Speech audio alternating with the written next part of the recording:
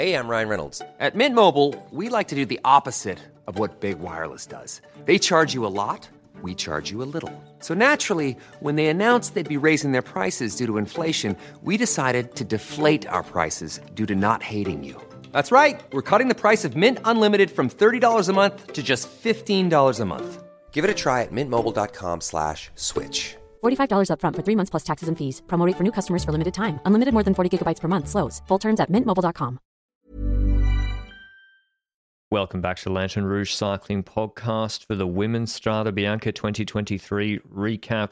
A race that looked a bit closed off when coverage first started, and then it built up, and the crescendo, the final 15 minutes of this race were very good, and then the finale was even exceeded my expectations. We have some things to discuss in this finish.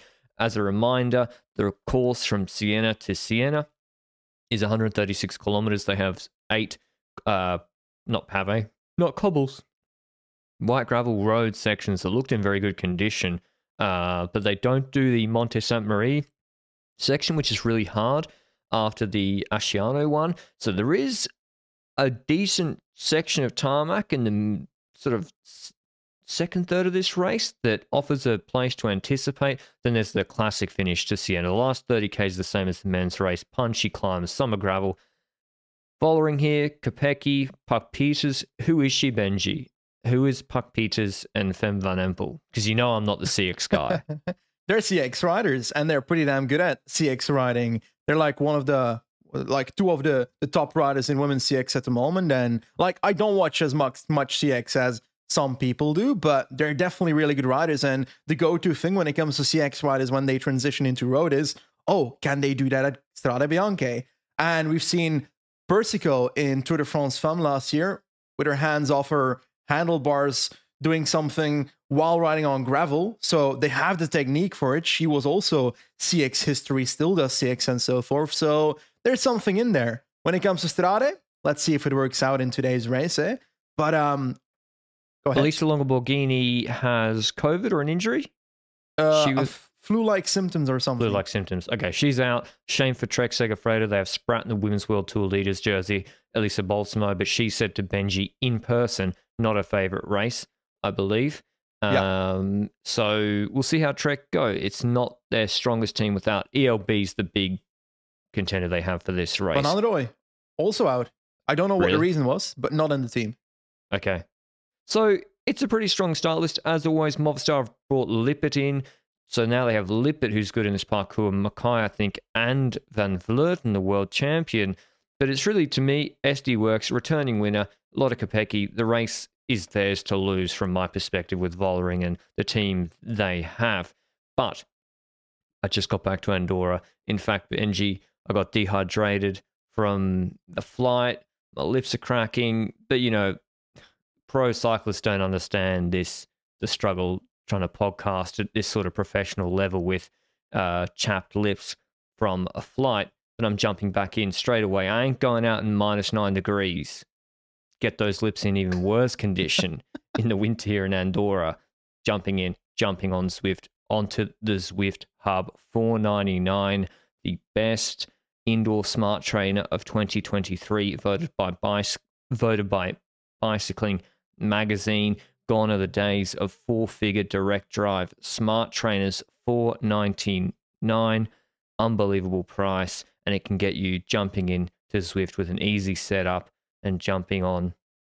Just perfect for the winter, which seems to be here to stay. Someone told me that winter doesn't end on the 1st of March, so I'm learning new things every day.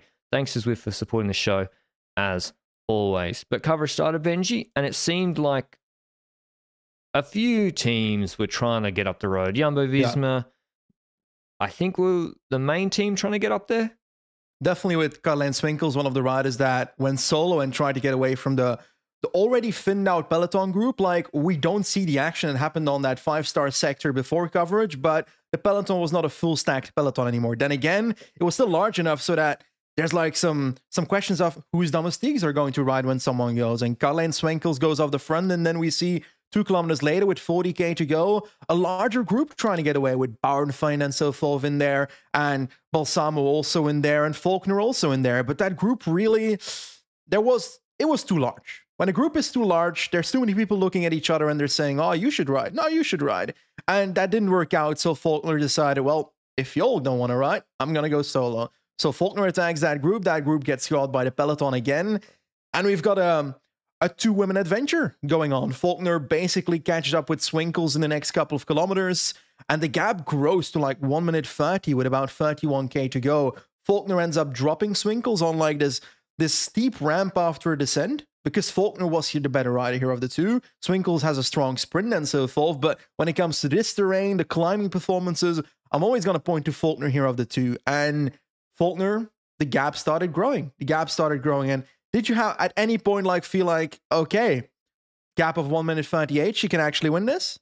I thought she had won the race. I couldn't believe the disrespect being offered to Faulkner. Now, her tactics on her feet in UAE Tour were perplexing, to say the least, but on this sort of parkour, she picked the perfect moment to anticipate. Far away from the last 3 gravel sections, where all the big favourites, the punchy riders who will probably drop her there, like Kopecky, like Lippert, like Van Vleuten, like Vollering, far away from there. So it's still domestique territory. And she gets across to Swinkles. I'm surprised she wasn't joined by the riders, and she's a powerhouse. It looks like she crashed. Well, she had crashed clearly before in this race. She was bleeding from the elbow and her left hip region. And it was reminding me a lot, actually, of the Olympics, this race, because there were the top favourites then start to attack each other. And you basically have Chasse Patate situations. There was a group that went clear without SD Works. I thought SD Works' lack of control at this point in the race was really curious to me. I thought they would just get Bredevold on the front to like control the situation. Yeah. And they didn't. So they kept attacking with Bredewold. And I was kind of surprised by that, because the gap won't necessarily become smaller to the front of the race by keeping up that attack. So they're making this race harder for them by not pacing and deciding to go into attacks and follow groups with Bredewold and so forth. And we're talking about the Monte Aperti section now with 25k to go where that is happening. And in the peloton, basically every attack that went gets caught. And then the peloton kind of had a Movistar moment, right? Where Movistar went to the front with their entire train. Patiño was in there. We had some other domestiques, Mackay, and then Lippert and Van Vleuten were the 2 last riders in the train. And at this point in the race, we're still thinking, who of these 2 riders would be the eventual leader here? Because I had a feeling Lippert could end up the strongest in this race because of Omloop. But then again, Van Vleuten had a puncture on Muur, so we don't know her true form when it comes to these classics races. And it kind of continued like that because that move didn't really do much except for thinning out the group. And that's what is important here, because if the group keeps getting thinned out, all the competitors of SD Works will become more and more vulnerable to be rolled attacks upon, right? And yes, but they're also hyper aware of that. And so they will not offer service in the group. They will not pull, even if it's a group of 8. Like in 2021, we saw a group of 8 with Van der Poel, Alaphilippe, Pidcock, Bernal, whatever. Everyone worked. Some people worked a little bit more than others, but Ludwig was not working when those sort of groups were created. And that's the problem when Kopecky's so dominant last year, and also AVV and Lippert there, that everyone that isn't on SD Works or Movistar is like, I'm not pulling. Why would I pull with you? And so going into the last 18 kilometers, or maybe a little bit less, about 20 kilometers, Faulkner's got 1:45. And I'm like, unless someone does something from SD Works drastic here to put 30 seconds into this, Faulkner's going to win this race, because she'll keep going for the rest of this stage. She's made it into a time trial effort. Now, she will lose a lot on that final climb, so she can still lose 20 seconds easily on that climb, but she's not going to lose 45 seconds on that final climb. So it ended up working out for SD Works, Benji, but I don't think this is the best way to go about races. They could have won this race very easily if they did a different strategy than they applied today. But then again, let's keep going with what we've got as a setup here.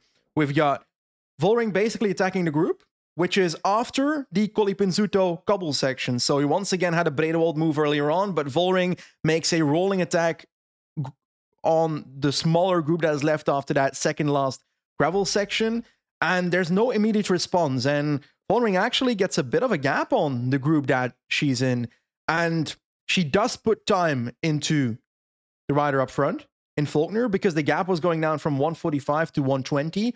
111, 107.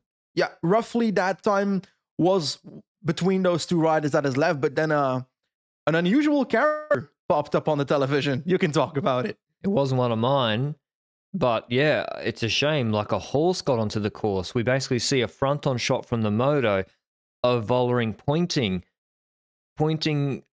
and I saw, I was like, is she about to duck off? Is she about to do a Dumoulin or something? Like, it was just weird. You don't see riders doing it solo. And then she starts screaming. And I was like, has there been a landslide? Or no, it's not raining. And then the motorbike goes past.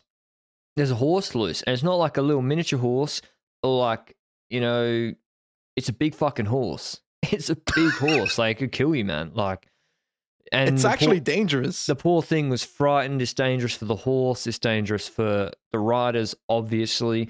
I do think Strade has a pretty... I might have a back-to-back-to-back record, I think, with animals on the course. We've had a Maremma, a big boy, but he did nothing. The Maremma just was cruising, didn't give a fuck.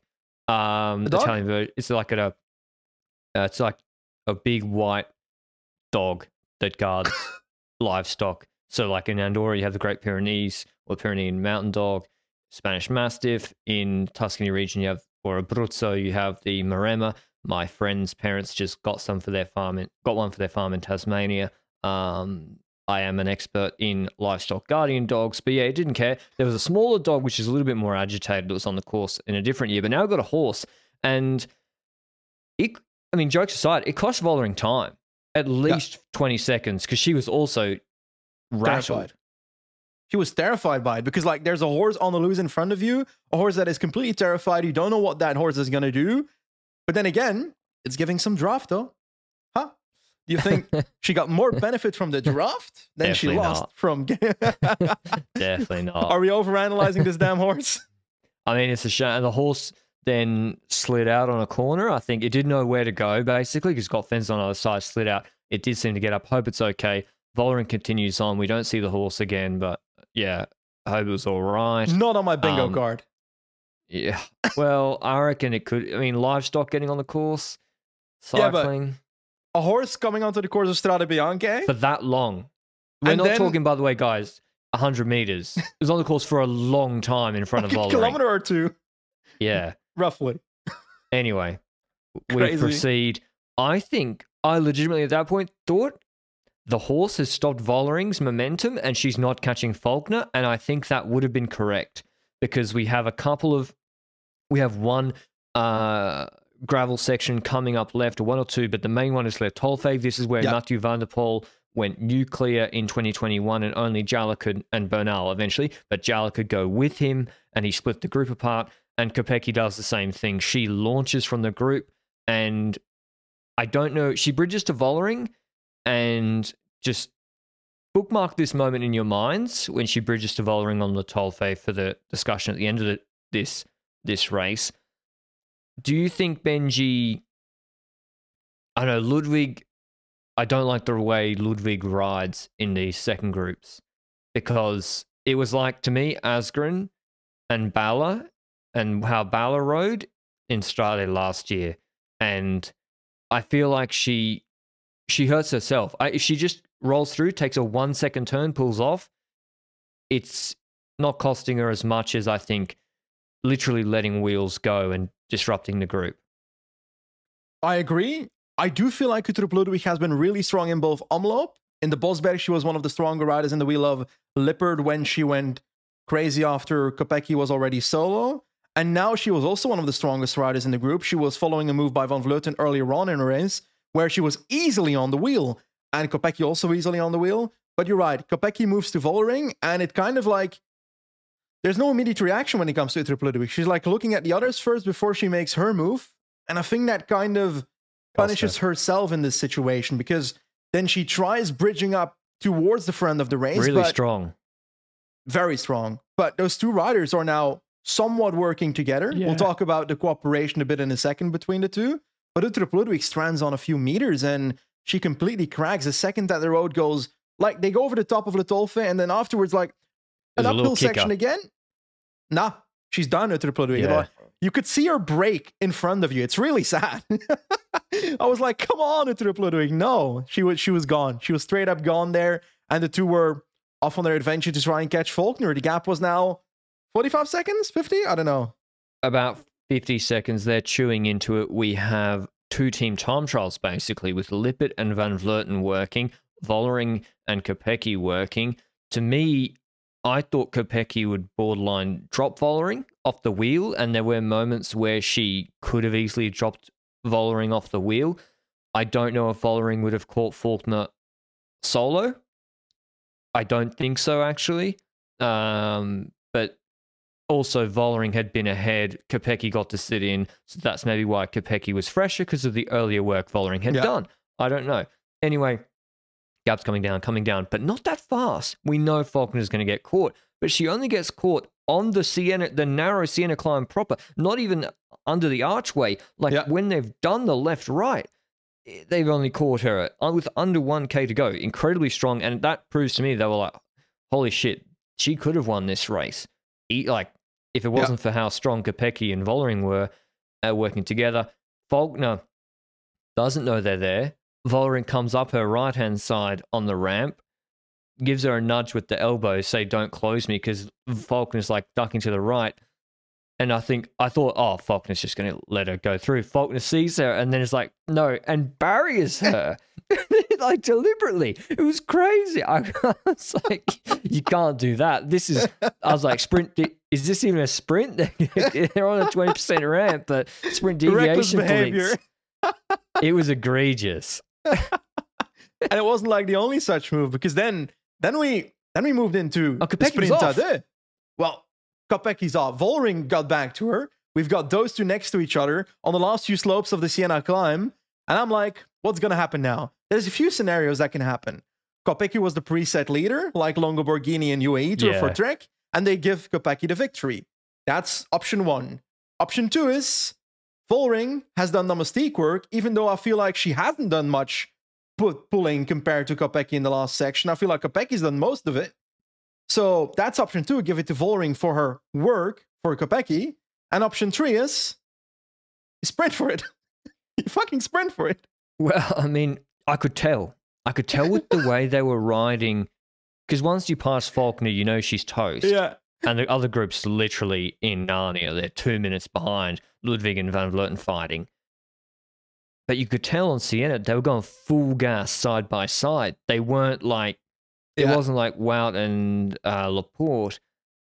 And then this is where it got crazy, Benji. Vollering crests the Siena climb first. Yeah. She kind of eases up. And then you see Kopecky sprint in the saddle to pass her the same way Stibar passed Van Avermaet just over the crest before they go into the chicane, because this final corner is almost impossible to lose from if you're first through it, and the corner's on the flat section on the top. And Vollering looked over and surprised, to me, visibly surprised. I've only seen it once live, but she wasn't anticipating it from my perspective, and then jumps onto the wheel, and they're sprinting. You see the speed they're going on the top. They've gone full gas, so it's clear they're racing for it, but also that Vollering had been surprised. And then Kopecky, like, full-on goes outside apex, fully to the outside barrier with the brake check on the final corner, sprints out of it, and then Vollering gets in the draft. And this is what's crazy, which will probably get lost. No one's ever won from that position. Ever. I don't think. And I thought Kopecky's done her by the surprise, and Vollering beats her easily, by the way. I don't know why there was a long delay. She beat her by a fucking wheel. Yeah. maybe from the overhead. I think I just like calling it front on live. Maybe the Vollering shock. wins. The shock of the situation was like, who just won this? I think didn't that's the know. factor. Well, like, I don't have a problem with a sprinter due. Yeah. I don't have a problem with it because if you agree certain parameters, both riders need to know how we're going to play it, Yeah. what we're going to do, etc. I think you can do it. Then both should be happy. I don't think if riders get confused about what was supposed to happen and another rider sprints from their wheel and gets the jump on them, that creates a good environment. Like, imagine if Benji E3, let's look at comparison, because we've had a couple recent ones. E3 last year. Yeah. Christophe Laporte sprints from Wout's wheel and bike throws him on the line. He probably gets let go, right? He probably gets fired. Especially after getting a victory in Paris-Nice. Paris-Nice, yeah. Imagine. They should have. It would have been good content for us. Amazing. Why? But this is why I want to go all the way back to Le Tolfe. I want to know, and only those two riders will know, why is it quote unquote fair? I'm sort of Team Kopecky here. Why is it fair that Kopecky will wait for Vollering, not drop her when she could have? I think there were moments she could have in the run-in, dropped her. That Vollering then gets to go for the win on Siena. Yep, I agree with that. But there's also the factor of like, they decided not to do that, but then what happened in the cooperation? I feel like Kopecky took over easily, which is logical because she's the one with the most energy on paper, because Vollering had been riding ahead, fighting with horses and so forth before already. Now, when it comes to Vollering, Kopecky always had to like point her elbow of take over to Vollering, but maybe that's because Vollering was done for after her work. Then again, clearly not done for after the race, that's for sure. She still had energy on the Siena slopes, so maybe the distrust started there already with the cooperation from Kopecky's side, or do you not see that? I mean, we don't know what was agreed. We don't know what the plan was. Did they know? Well, here we go. So, Anne Brachman on Twitter said, one of the big fans of the podcast, no, we hadn't made any arrangements along the way, says Lotte Kopecky about Vollering. I don't know who wins. And then she says, we wait for the photo finish. So Kopecky says after the race that there were no arrangements. And then Brachman follows up with a quote tweet saying, Vollering now, whoever was first on top on the climb was allowed to win, which was Vollering. So who do you believe, Benji? That's risky. By the way, I do want to set this right. Anne Brachman is like a solid journalist in Belgium about cycling, not just someone who listens to the podcast. But I will say between those two, it's impossible to know. I think they both have their egos in cycling, which is normal if you're a born winner like these two riders. But whatever was decided, I don't know. In the Dutch but what if team, you're Kopecky? What if you're Kopecky? You Vollering know you has a could have dropped pattern. Vollering. I agree, but Vollering has a pattern with the Dutch team not liking her either. Yeah. I mean, you're Belgian though. We've got to bring in some. We've got a Dutch producer now, Luke, who I wanted his input, but he didn't want. He's on Team Vollering, I think. I'll speak for him. What if you're Kopecky? You know you could have dropped Vollering at some point in the run-in. The team orders come through the radio because you don't. It's not a democracy. Let's say the team orders come through from Anna van der Breggen in the car, and she says whoever's on the top in Siena wins. Aren't you like, what the fuck? I didn't agree to that. What the hell? I don't know. Whatever it is, this is very bad for the team dynamics for the next Classics race, unless they can figure it out by the time the actual Classics hit. But this is fucked. They weren't speaking to each other after the finish. And as I said, in principle, I don't have a problem with the sprint adieu. A twee. I don't have a problem with it. That's Dutch for you, Benji.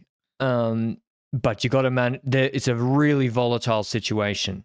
So maybe, I mean, we spoke about the Trekkie or anything at length. At least they made a decision. The riders stuck with it. The riders were happy. Listen, we talked about that because we had to. It's February and whatever. This is 10 times worse. Update. Anne van der Breggen said, again on Braakman for the reporting here, no, we didn't agree anything. We didn't expect them to be together at the end of Siena. They caught Faulkner very late. We didn't say anything as a team leading. What's important is that we were first and second. So who do we believe? I believe Anne van der Breggen. But, okay, so we know the car didn't say whoever's on top of the climb. The riders might have agreed on it. The riders might have said that. I believe Kopecky. You believe Kopecky? But I believe Kopecky. I'm Team Kopecky on this as well. I'm Team Kopecky on this. I've seen enough Dutch races in international competitions. I might have slashed the Australian trade agreement if you didn't agree here. Yeah, we'd be out of the EU. But yeah, hey, but they did win 1-2. What do you think happens? Can they race together? They have to race together. They're forced to race together. They'll figure it out. They might not like each other very much, but is this exact scenario going to happen in the next classics as well? I don't see it happening. Yes, possibly. I don't see it happening. Roubaix, that's not going to happen. I think RVV maybe.